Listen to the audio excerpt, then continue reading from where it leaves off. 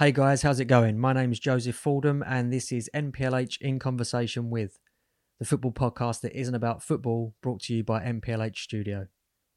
NPLH is more than a podcast. Once you've hit the follow button, visit nplhmag.com to enjoy online reads, subscribe to our newsletter, and browse our collection of magazines, prints, and apparel.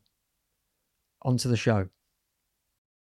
Hello, I'm Joe Fordham, and you're listening to NPLH in Conversation with, the podcast where I speak to interesting and influential people from within the football landscape. In my opinion, anyway. In this episode, I speak with former US midfielder turned entrepreneur Carl Martino. I first spoke with Carl in the early stages of 2020 for issue 7 of NPLH magazine, where we discussed, among other things, the Over Under Initiative, which is a non-profit organisation founded by Kyle, dedicated to improving access to sport in urban neighbourhoods. This time around, we discussed the early setbacks met by the Over Under Initiative, brought about by the global pandemic. You couldn't have picked a worse time to become an entrepreneur when all of your ideas, concepts, and enterprises have to do with getting human beings together. And the underlying, unrelenting motivation to transforming the grassroots landscape in the US. Yeah, I would say that Street FC and Golfer and Over Under are really just instruments to return the most authentic and enjoyable version of playing I ever felt. I hope you enjoy.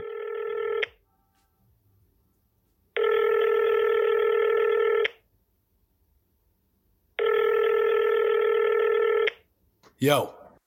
Yes, Carl, how you doing? Hey, how you doing? Wow, that's the first time that technically this laptop has worked on its first try. It bodes well. Yeah. How you doing? I'm good, man. Yeah, just my kids got sick and I thought I got through it, but I just caught kind of like a 24-hour thing, but I'm feeling a lot better today. Powering through. Whatever's in that cup's probably helping, isn't it? Yes, it's turning my brain on. That's for sure. Digging the hat there as well.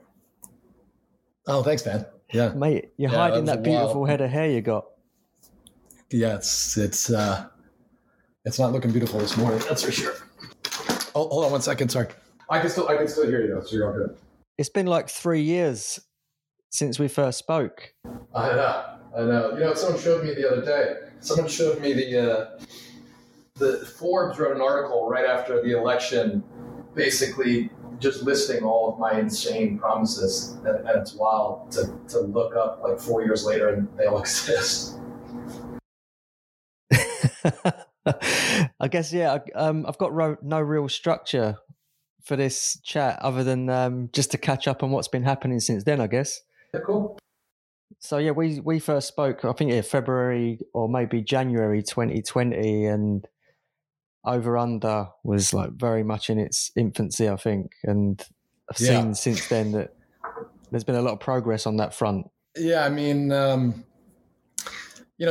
wild thing is you couldn't have picked a worse time to become an entrepreneur when all of your ideas, concepts, and enterprises have to do with getting human beings together. Yeah, that was it's not a good time to start in real life experience building.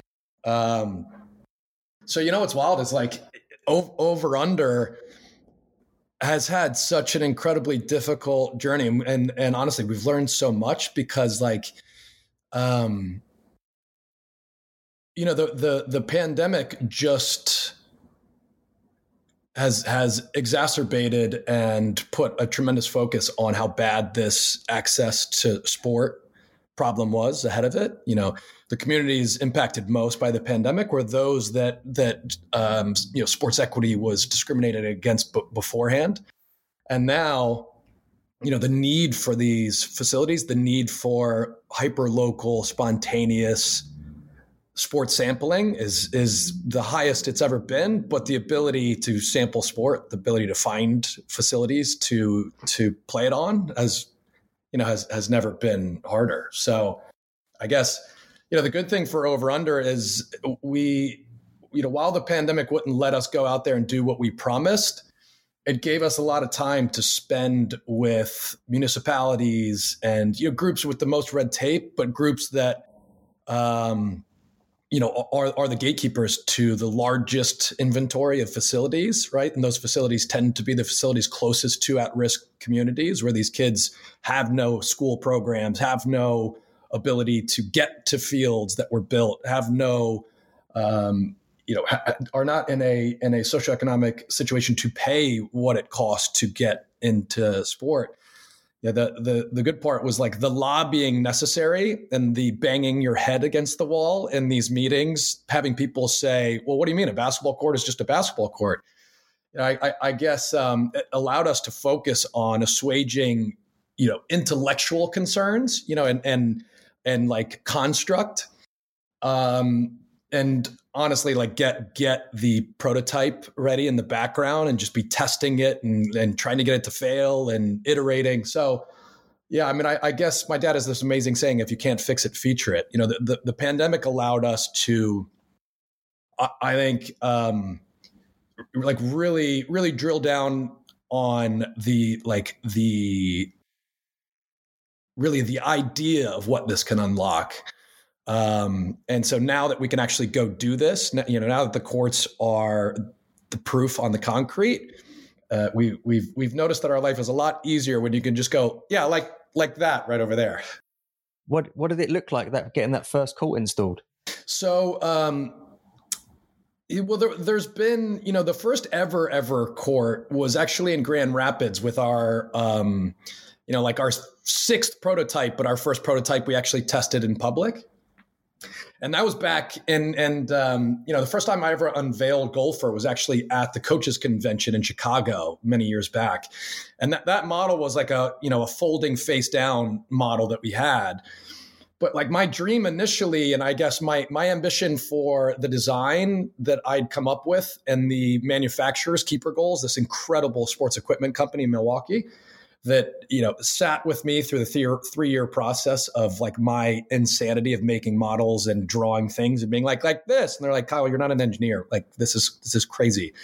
I wanted it to be truly accessible in public.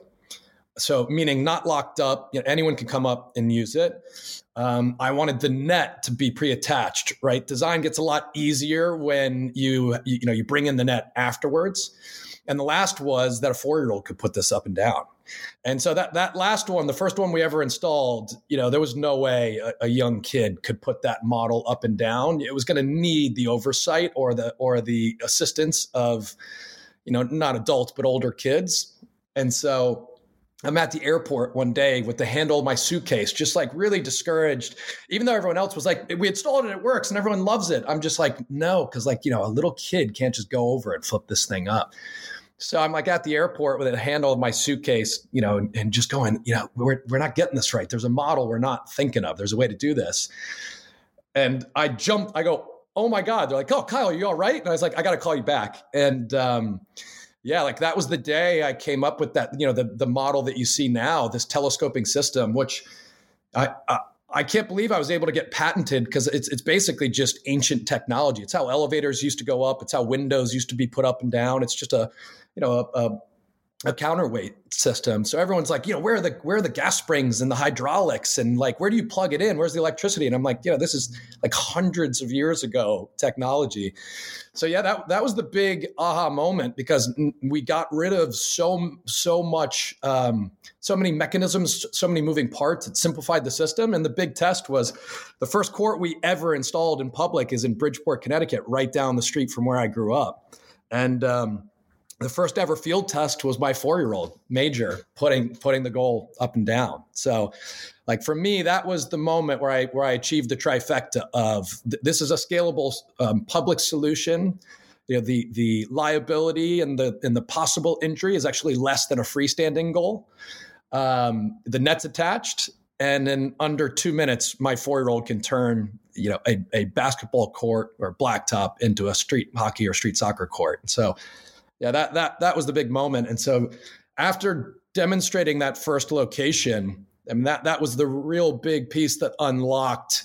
It seems such an abstract idea to people before that. And then it's just, people just go, oh, well, yeah, of course. And so, man, and now it's kind of hard to keep up. I think we just went into our 10th city last week.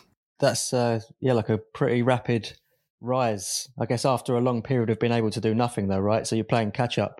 Yeah, I was about to say, it feels rapid. It's going to feel very rapid to everyone now. I'll tell you, to me, it feels like this has taken a lifetime to get to this point. Yeah, you're over it now. You're like, oh yeah, another call, whatever. Yeah. I'm done with it. I've got another idea now. Yeah, go forth and take this. Yeah, I've got to move on to something else. How much was your 4-year-old, like your own kids in mind when you were creating this? Not to kind of diminish from the joy and role of parenthood, but how handy was it having that resource on hand to make this venture work? It was cool. It was cool to have that immediate feedback loop, right? To have these young kids. And the first thing too is I didn't tell them how to do it. That was fun to watch, to see if like it was intuitive enough for a 4, a 6, and a 8-year-old to be able to go and put up. So initially that was a fun and exciting part. Also, their enthusiasm and their energy kind of always drive me along. But really, I would say like the part that in terms of kids using it that really it put tears in my eyes when I watched it happen in real time. We did a court up in the Bronx, and it's a predominantly West African community. And a lot of these immigrant and refugee communities, some of them have come over in just the most unthinkable circumstances, ripped away from family or escaping very, very scary scenarios. And football was such a reprieve, right? It was this incredible escape and empowerment for them in the countries they came from. Their number one pastime, the number one hobby, and also the thing that was there for them to support them and their mental health and their belief in themselves. And really, just sometimes you just got to go and be a kid. And then to see these kids come over here and have no access to that game was just devastating. So I had heard some of these stories and I'd met with some of these families. And when we went back, my director, Josh Dean, was like, you've got to come back and see what's going on at the court. And it started with this amazing coach, Rohan, who works with Street Soccer USA, who's a phenomenal nonprofit that runs programs for inner city kids to bring them soccer as a social enterprise and empowerment instrument. They just started showing up with a ball, 1 and 2 coaches, a couple of people. And then, the court, and the cool part about it is all of these and up at Claremont Village where this court is in the Bronx, it's 15 buildings and there's 4 of them that overlook the court. So I mean, you're talking about thousands of kids that can look out and see this court. So they started leaving the lights on later and later, and kids would just look out from their windows, and 1 would come, 3 would come, 5 would come, 12 would come. And, you have a belief and you feel that something's going to happen, but until you watch it happen in real time, like watching these kids just take over and own the court and have it be theirs, that was an exciting moment. But the moment that really brought that had my eyes watering up was, these kids haven't met the other kids in the community, the basketball kids and the skateboard kids. They didn't have that social lubricant. They didn't have that conduit that brought them and gave them also a community of kids that they know and that they can go be a kid with. And so one day we showed up, and on one side of the court, and I'd never even thought of this, but it's so obvious. On one side of the court, they were playing half-court basketball. And the kids, instead of waiting for the whole court, just put one of the goals up on the other half and played half-court soccer. And like that day, I was like, holy shit. Like, of course you can play half-court soccer. Like, of course that works.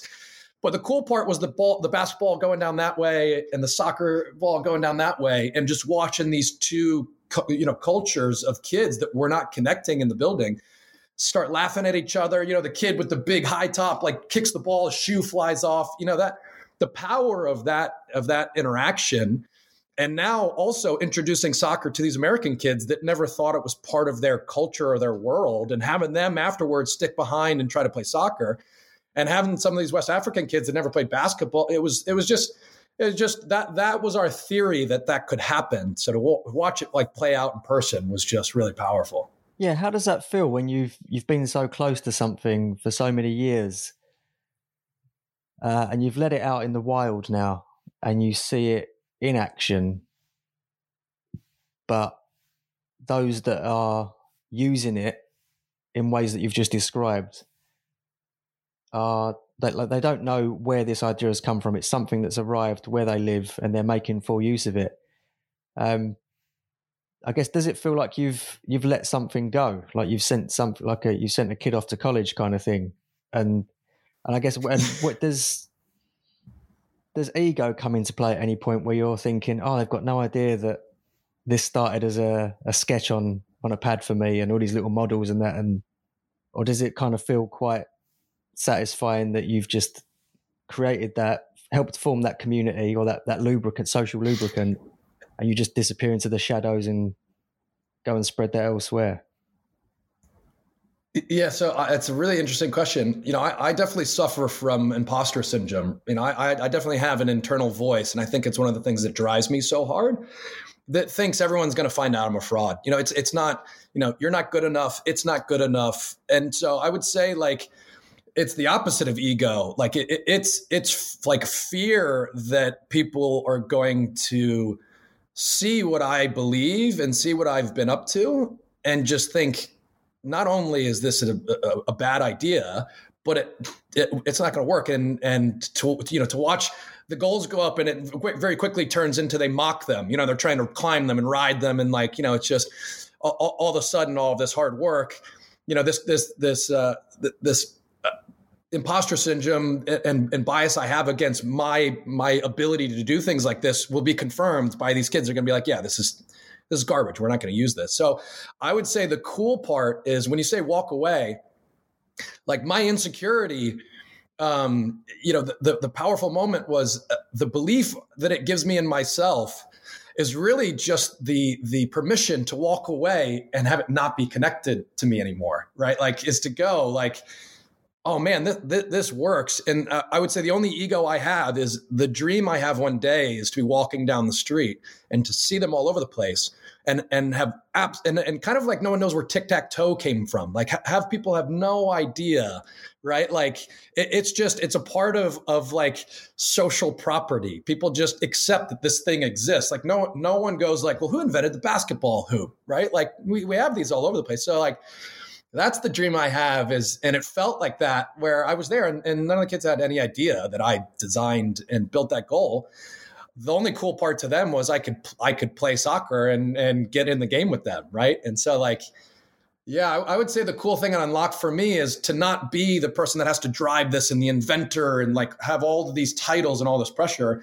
The cool part was I got to just be a kid again, with gray hair and not as fast, but I got to just roll out and play how I played growing up. And like, what's so funny is I used to take apart the broom and take stools from the kitchen and put the broom on top of the stools and take a blanket and fold it over and so in my house, I was the goal designer, but I only did that because I idolized my brothers and I just wanted to have something they wanted to do with me. So anytime I would set up, the court in the house, we would all play, together. So, it's just there's a lot of pieces of what I had and what I wanted as a child that are sort of embedded in this mission. So like it kind of, rather than it makes me feel like the successful old like adult and you did it, Kyle, more so it's like, the 7, 8, 9-year-old in me, it's like, yeah, man, remember how fun that was back then to just turn anything into a soccer court and play for hours? Does that come, do you think, from like revisiting that 7, 8, 9-year-old boy and remembering how cool it was to do those things? Does that come from like losing that fun side at some point in adulthood where like life gets in the way and you fall into the traps that we all do, I guess? Has it been a conscious pursuit of that youth? Yeah, I would say that Street FC and Goal for an Over Under are really just instruments to return the the most authentic and enjoyable version of playing I ever felt. And so, I fell out of love with soccer, watching it, playing it, talking about it. I had a career-ending injury and left the game at 28. I didn't watch it. I didn't talk about it. I didn't kick a ball for a few years after I stopped playing. So, those two companies or those two projects, at the root of them are my adult's gift to the 7-8-year-old me to allow myself to go back and love the game like that and access it like that again. And the cool part about that selfishness is, I'm in trying to give my 7-8-year-old self the love I had for the game and the way I accessed it. I'm designing products that can scale and offer that for the millions of kids that have fallen out of love with playing it, which is happening at a younger and younger age, never fell in love with doing it. Yeah. Where does this, where do you think this comes from within you? Like this, I guess it's a selflessness, isn't it? It's wanting people to enjoy what you enjoy and working so tirelessly in your own life to provide something for people that you don't know in parts of the country that you'll never meet these people. What is, I guess, at the root of that is like the common thread there is like community, right? But on a grander scale. So what is it that you think makes community important to you? Is that like a recurring theme through your life? Yeah, well, I mean, I've talked publicly a lot about suffering with depression and having mental health challenges, that soccer was the number one support that I had in living a healthy life with those issues. And so when I didn't realize it, but when soccer was gone, my mental health challenges became more in the foreground and became something that did interrupt my ability to live a healthy life. So, what's interesting is, community to me, and I think soccer is the greatest conduit on the planet to deliver it. It's really just to make you feel less alone and to make you, to lessen the stakes of what it means to be an individual moving through the world, right? To know that you have a support system and to know that others look like you, feel like you, think like you, sound like you, and struggle like you. It just makes you feel less isolated and less worried that there's something that you can't overcome. And so, I look at sport as just a community delivery device, right? And I would say that when you say selflessness, I actually think it's the opposite. I think the root of all of this is selfishness. I knowing someone else likes soccer makes me happy because I love it so much, right? So it's like they're at the root of all of this drive to have people fall in love with and have access to something has been so important in my life. There are selfish reasons, right? It's like the more people that play soccer, the better the chance is I get in a game, right? There's a game going on that I can play in. The more people that play soccer, like the better chance our women have to keep winning World Cups and our men have to win a World Cup. Like the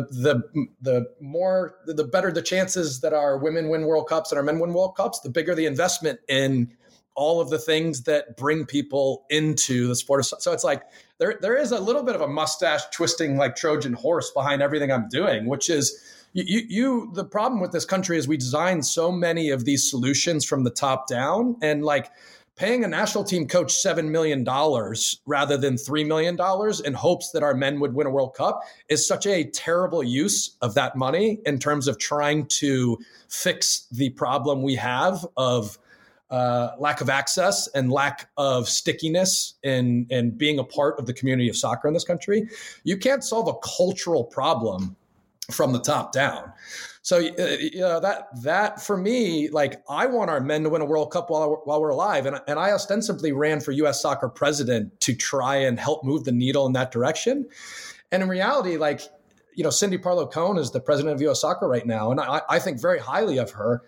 There's not a lot she can do in that position to move the needle much. Really, like it's the enormous landscape outside of the pearly gates of the federation that the biggest impact can be made with the smallest investment, right? There's low cost, high impact ways to creating culture is very difficult. And I'm not talking about creating it. I'm talking about it exists and we know it exists, right? We're a very multicultural country where the heritage of people that call themselves American or aligned with another heritage or nationality, a lot of them come from countries where soccer is a very important and foundational piece to that heritage. So like, it's there. We know that we are a soccer nation. We know that we have a culture of soccer. We've just done a really poor job of showcasing and elevating and highlighting what those cultures are. We've turned the culture of the game into this country into a country club, right? Like soccer in the US is big fields, referees and jerseys and shin guards and tournaments and identification and college and orange slices. It's all these things that like turn it into a very competitive, a very exclusive, and a very difficult thing to access. And like that is such a small percentage of what like the culture of soccer is in our country. And so, I'm not creating culture. I'm just going to the cultures I accessed the game through when I was young and seeing where they still exist, or what's happened to some of them that's not the way that a kid like me is accessing the game anymore. I guess what this is doing, what Over Under is doing is I guess, opening the doors for these communities, these pockets to come back up to the surface and start, I guess, growing. Well, and most importantly, I'm not naive to think that we're going to be able to move back to and return to the street lights go on and you go home world, right? Like that world before cell phones and that world where, parents would let their 7 to 17-year-old just take off and go interact with the world and come back. That world's gone for a lot of reasons. For me, I'm trying to nudge the idea of that world back into the paradigm by saying, listen, kids aren't going to maybe put sweatshirts down and play to sweatshirts like we did. But man, if they've got this incredible space to go do it, right? If we went through all this trouble to design the sweatshirts that feel like the goal at Wembley, like if we do these things, like I think there's little ingredients like that nudge kids back into that world. And I would say one of the biggest theories I have is any design that forces a kid to pick one sport at one location is ultimately in the long run going to be unsuccessful. I mean, it's a very expensive and zero-sum solution. So for me, like I very much, if my path is to get kids to play soccer for the rest of their lives, I now very much think about how can I put soccer as an option next to the other things these kids should be doing sport-wise, right? So like the first one I start with is every kid in this country should play basketball and soccer as long as they possibly can. And if you can say, street hockey and handball and some of these other things, like great, but like, man, if I can only accomplish that kids access those two sports in a spontaneous way up through their teenage years, I know for a fact that will move the development and the access and the enjoyment and the cultural amplification part of the game further than anything else. Is this going back to you running for the US Soccer Federation presidency? Do you think you're having more of an impact now? Do you ever have these kind of sliding doors moments where you look back and think, oh, if I'd have won that, my life would be this way? Or are you making more change, meaningful change now, do you think? I think about it daily. And I actually laughed. I was talking with Cindy Parlow-Cohen recently, and I laughed and said, thank God I lost. And there's two reasons. One is I don't think my type of personality is very diplomatic. I'm not a provocative or antagonistic person because I'm out to upset and disrupt. I'm just an impatient person. And if I can't get help, I'm just going to do it. And so I don't think I would have been successful in my inability to be diplomatic at the degree you need to be successful in that role. And I think Cindy's going to do an amazing job in that she's She's obdurate, she's smart, she's driven, but she's patient and she's diplomatic. So that's one reason that it wouldn't have worked. The other reason is all the things I would have wanted to accomplish. I don't think U.S. soccer is designed to unlock and launch those things. And so, nothing I've created would exist today if I was U.S. soccer president. And I think I would have fatigued and gotten I think I would have gotten very cynical and not have moved into being an entrepreneur that believed I could start and scale things. So you wouldn't class yourself as a disruptor? Do you think there's elements of that to you, though? I'm sure people think I am, but it's funny. Like that's what shocks me so much is that people think the things I'm designing, when you really look at them, I've intentionally designed things that are in lanes that almost no one's in. There is no pickup soccer company out there only playing on hardscape. I mean, we're the only company out there trying to be millions of players only on concrete. Like over under, we could have started with private schools and private locations, and we'd be in 50 cities right now. But I decided, man, no one has been able to convince Parks and Rec. This has to become a public option. So in my mind, I'm not disrupting anything that exists or any groups that are making progress. But it's funny, a lot of these groups look at me or some of the heads of these groups look at me as a disruptor and a challenger. And it just baffles me that they see it that way, when in reality, I live to complement the great work that a lot of these groups are doing, and decided not to challenge them in their space. I challenged to complement what they're doing by finding, in my opinion, a interesting and a better way to do it from the lens of I'm a very unique person that's played at every single level of the game in this country. And, that's an advantage I have when I'm also, the creative director, the inventor, the designer, the funder. So I have the luxury that they don't have, in that I'm not plugged into any system that I'm accountable for outside of anyone's willingness to support my efforts to go where I'm already going to go anyway. Going back to all those titles you just listed there, it's probably a good segue. It always seems like you're up to something on social media. If it's not over under, it's street. If it's not street, it's football cafe. You keep yourself very, very busy. Being a dad of a few kids now, which is a job in itself, how do you find balance between all of these things? And also, more importantly, how do you find the time and the space to incorporate self-care into that?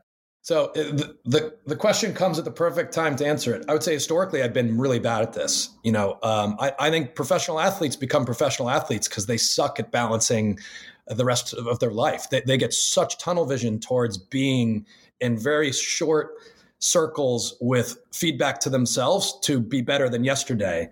And it makes them impossible people to be around, right? Because we're either in our ecstasy and we're either manic because we were great today, or we've destroyed and ripped ourselves down because we weren't. And we can't see yesterday and we can't see tomorrow.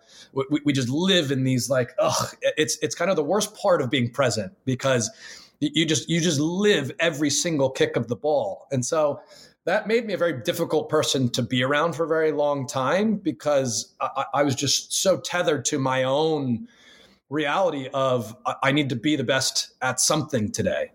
So today is a perfect example of I woke up and meditated. I woke up and did a workout session with, Steve Nash has this amazing new company called Block Training, and my lower back has gotten so bad I'm almost not playing much anymore. So I woke up and worked on my mind. I moved my body a little bit.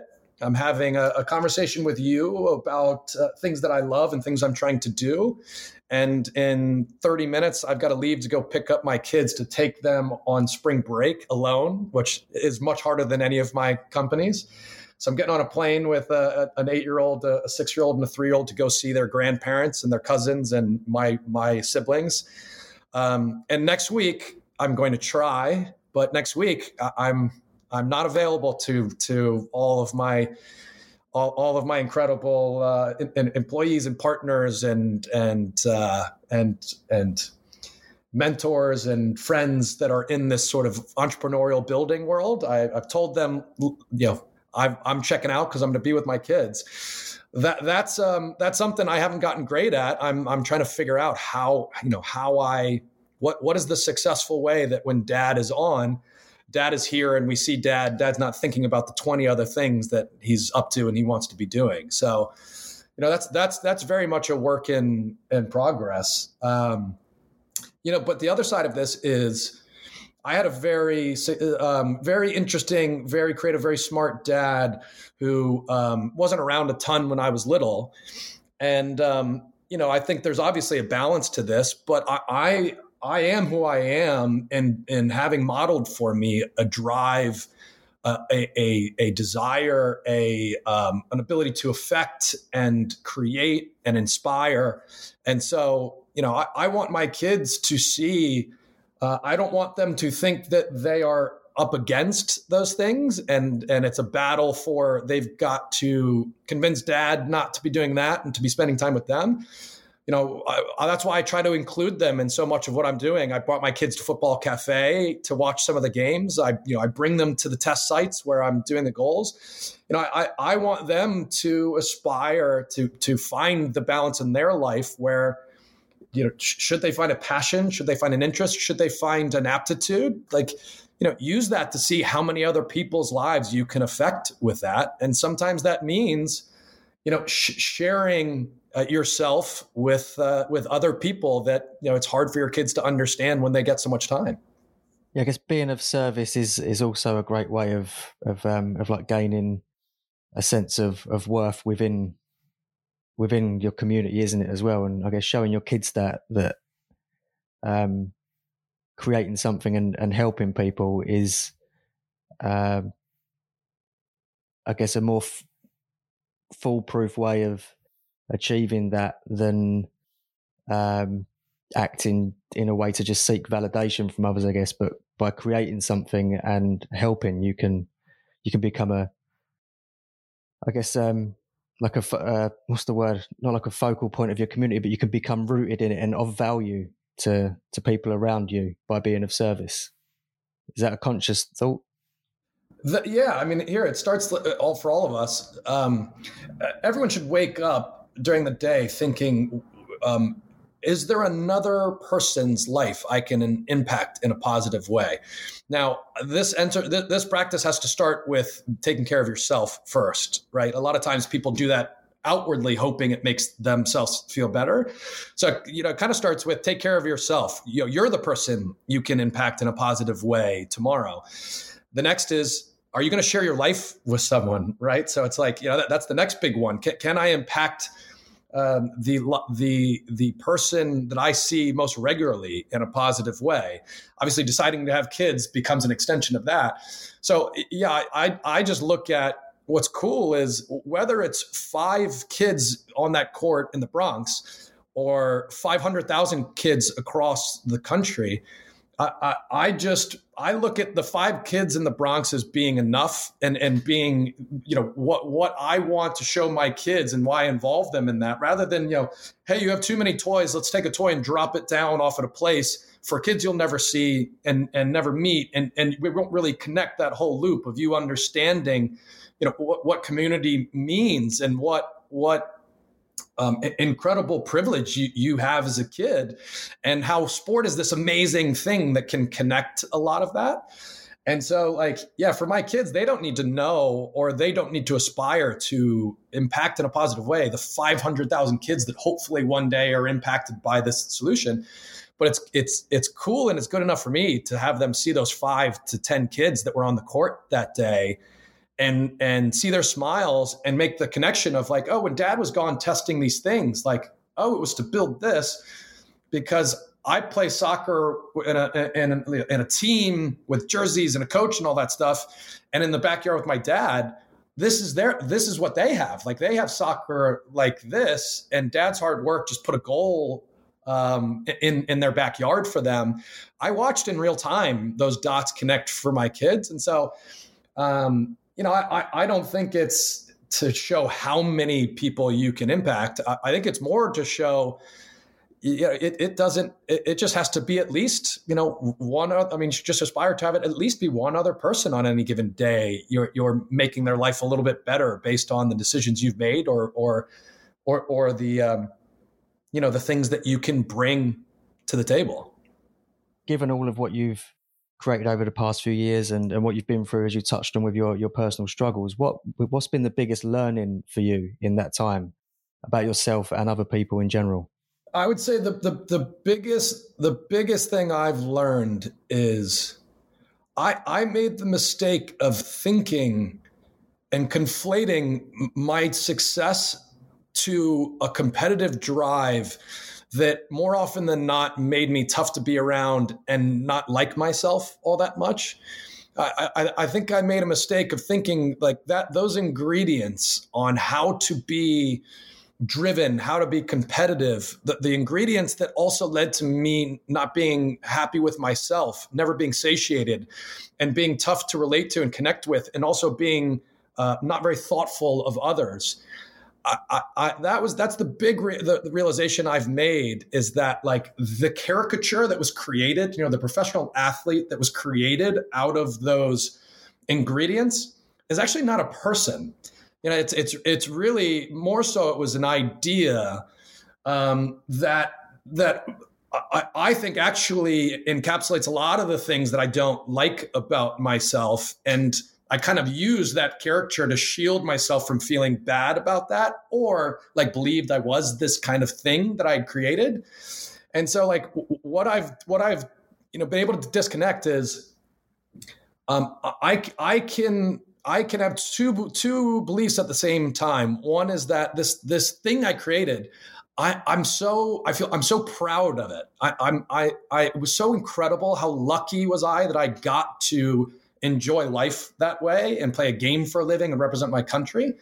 That all of that I can actually hold, love, and enjoy, and separate it from all the people that were hurt and all the people that were alienated and all the times that I didn't like what I had to do or what I thought I had to do to be that successful.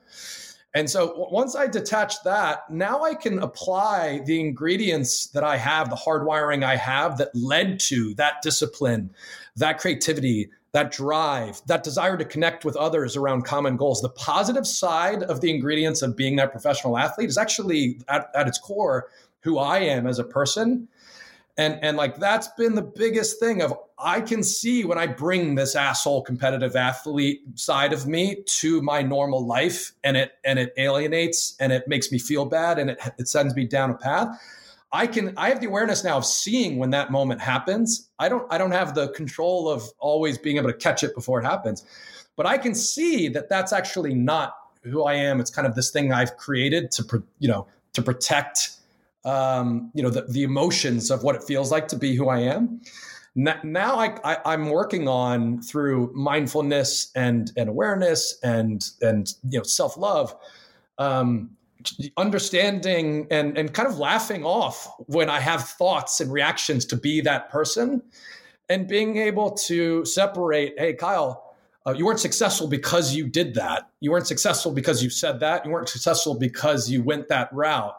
Remember, like all of this is a byproduct of the foundational ingredients that made you successful. And like those that are connected with the things that also made you feel fulfilled and lovable and kind and thoughtful, like that path also leads to success. And believe it when it happens, as opposed to continually trying to tie those outcomes back to, it was because I was this, so like, that I know that seems kind of abstract, but it's really just trying to untether myself from a character I created to compartmentalize who I actually am and what I feel from who I created and its like indefatigable drive towards things. It's interesting, a lot of what you said there. Have you read The Courage to Be Disliked by any chance? No. It basically talks about it touches on a lot of what you just said and the stories we tell ourselves that either convince us why we can or cannot do something, or why we did or did not do something. And it's It's like a security blanket of some kind. It's not trying something or not doing something because of a narrative in your head, and it's an excuse almost. And it all stems from the really philosophy of a guy called Alfred Adler, sorry.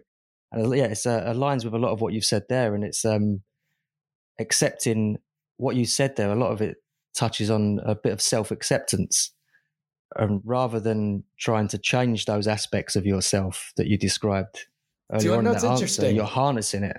When you say that, I think professional athletes have this weird thing where it's kind of the opposite of that, where like the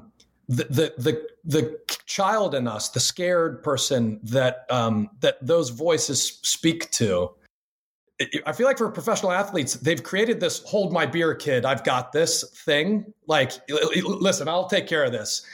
And they've created something that is like the hero that they wish was there to combat the bully, to combat the fear, to combat, and they're so good at. And I think Michael Jordan, if you really look into it, is the master at creating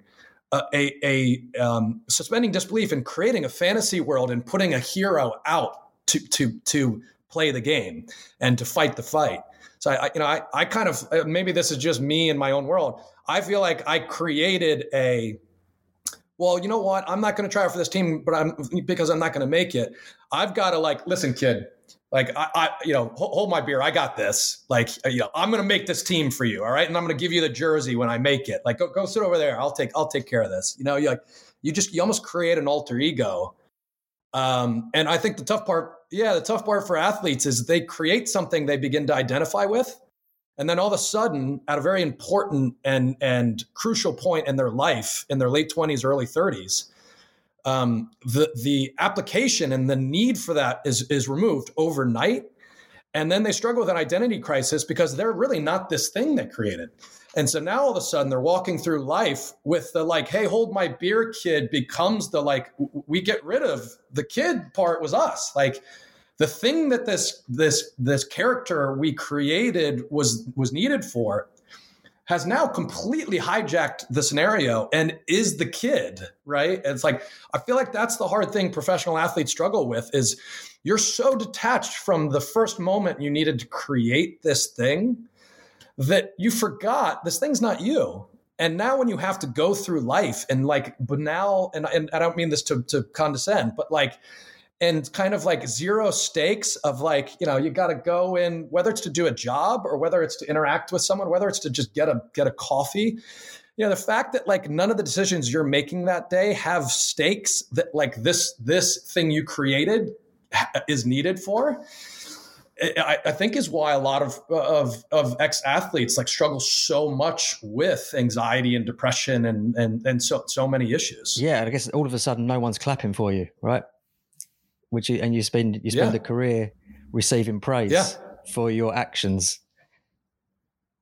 Yeah, and you also created a race car that got retired, and driving PCH to just cruise and enjoy the day with friends when you have a Formula One car that's not needed is such a weird. It's hard to just cruise the streets and relax when you have to drive a Formula One car everywhere. You seem like a man who's very happy with where he is in his life as the result of a lot of hard work and self-reflection.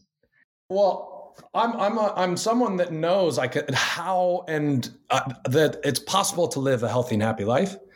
I've figured out ways to do it. I'm nowhere near satisfied with myself or the happiest version of myself. I just have optimism that I know the path there, rather than the cynicism or the fear, the skepticism that I think depression can install in your mindset, which is it never gets better. The sun's never going to come out.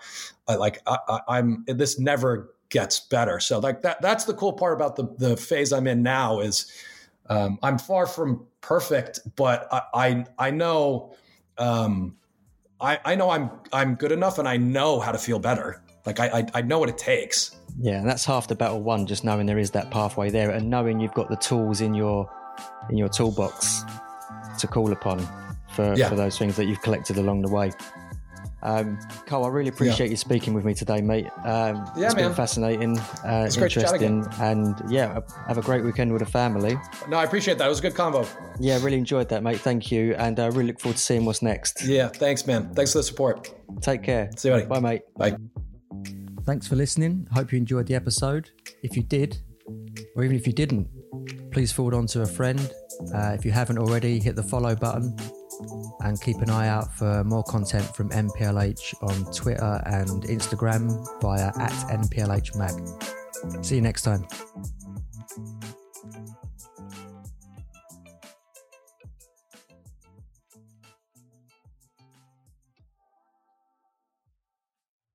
Thanks for listening. I hope you enjoyed the conversation. Don't forget to hit the follow button, and I'll see you next time.